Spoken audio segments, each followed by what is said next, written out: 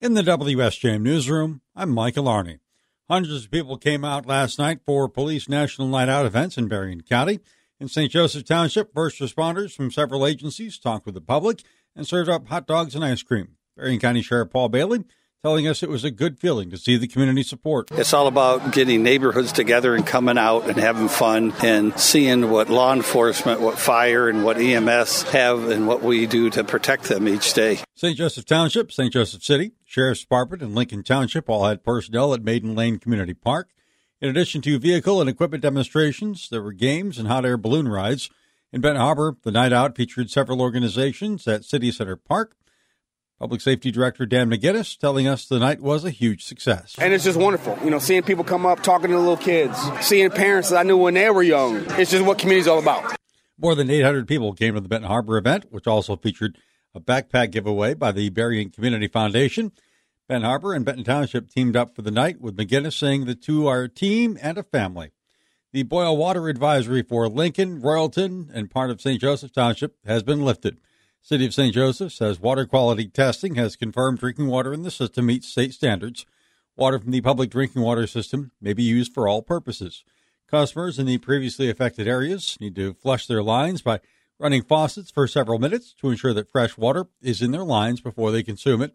The boil water advisory was issued due to a loss of pressure in parts of the system resulting from a water main break on Marquette Woods Road. That's near Hickory Creek.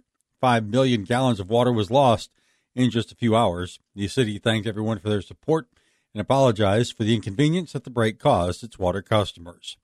The New Heights CCDA is in the final stretch of its effort to raise $1.3 million for the new laundry hub in Benton Heights.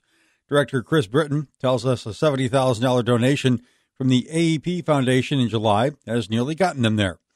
The plan is to have a full community resource center at 2121 Red Arrow Highway. It will have a small laundromat in it where residents of the community can do their laundry. But the real exciting part is that we are creating space for social and human service agencies to have a physical presence in Benton Heights. We asked how much they still need to raise. We are currently working on raising the final $100,000. We actually have a $50,000 matching challenge on the table, and so we are hoping to raise an additional $50,000. Britton says New Heights is spreading the word about the final fundraising push for that last $50,000.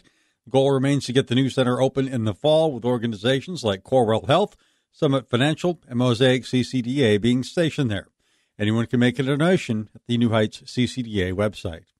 Allegan Community Foundation has announced more than $346,000 in scholarships to more than 140 students in Allegan and Van Buren counties. Scholarships are going to graduating high school seniors, returning college students, and adult learners following a wide variety of paths. To celebrate, ACCF says it's had the chance to attend several award nights around the county. They're grateful to the school districts in Allegan County for their partnership.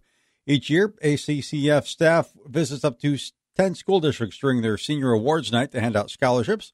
Among the scholarship awards is $47,000 for the Bloomingdale Area Education Foundation Scholarship and the William Bill Lake Memorial Scholarship, also in Bloomingdale.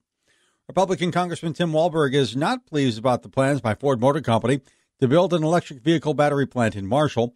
Ford will be working with the Chinese company. Walberg says that's what bothers him, especially with how close the facility will be to Fort Custer in Battle Creek. When the enemy tells you what they're going to do, believe them. It's the first principle. So if China says they're going to take over the United States, believe them. And how they do that, they've said they'll do it without firing a shot. They'll do it from inside.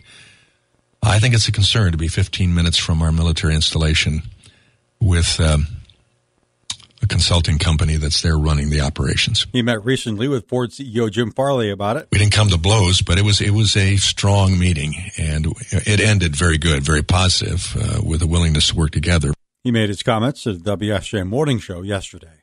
In the WSJM Newsroom, I'm Michael Arney.